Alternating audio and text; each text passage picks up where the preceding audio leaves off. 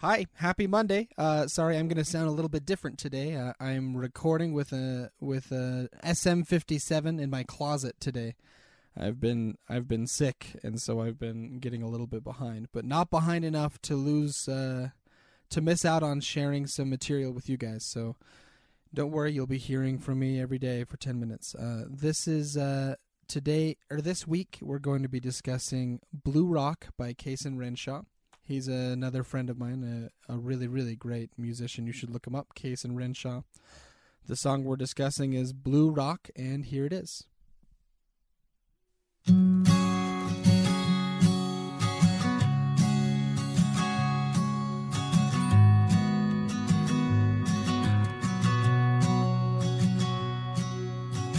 I found that photo in the sofa,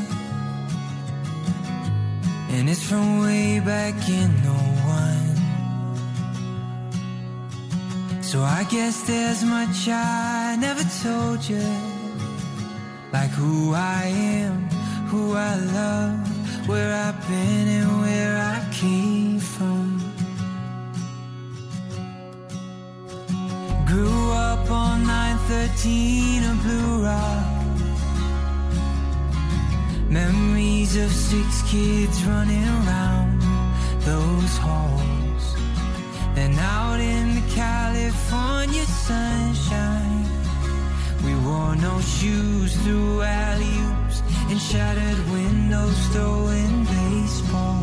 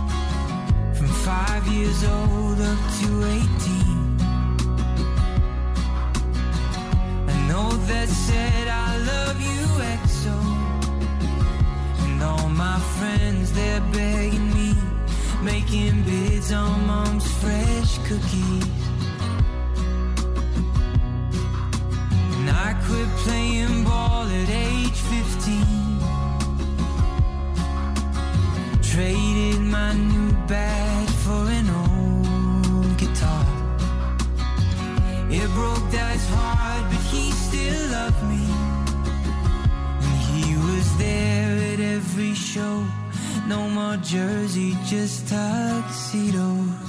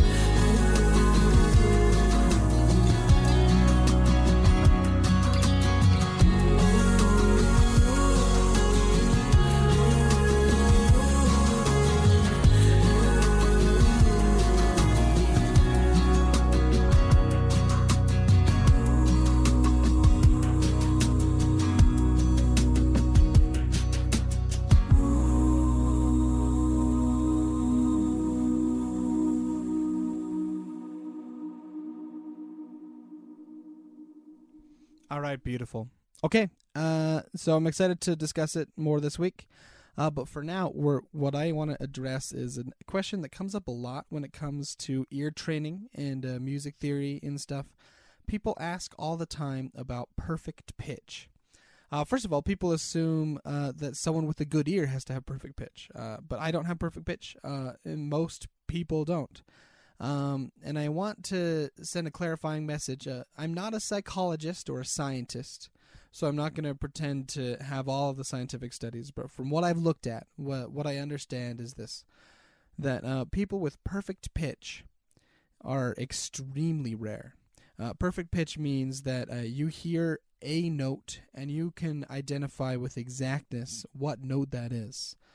So friends with perfect pitch, I used to walk up to friends of mine and just sing a note, just go ah, and they would know instantly. Oh, that was an A. It was sharp, slightly sharp though, you know. And so perfect pitch is it's not technically something you're born with. I think most people develop it when they're really, really small babies. But once you're in childhood and adulthood and teenagerhood, I don't know. Once you're past the very, very young baby stage, you can no longer develop perfect pitch. There are some people who will claim to be able to teach you perfect pitch. And I think they're partially right. If someone's trying to teach you perfect pitch and you can learn, okay, this is what a C sounds like, and anytime you hear that note, you can say, yes, I'm certain that is a C. That is something that people have different names for it. Some people call that pseudo-perfect pitch. Some people call that memorized pitch. That's what I call it. That doesn't mean you have this automatic, innate ability to know.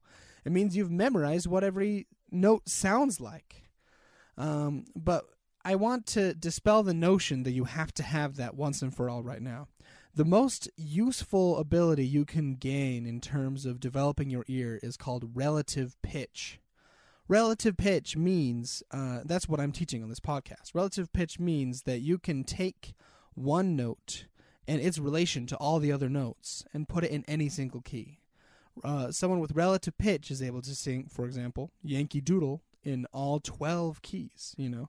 Or they're able to listen to a song and know, okay, this song has the 1 chord and the 5 chord and the 4 chord, and I know how to do that in every single key. So relative pitch actually gives you the ability to transpose your music into every single key.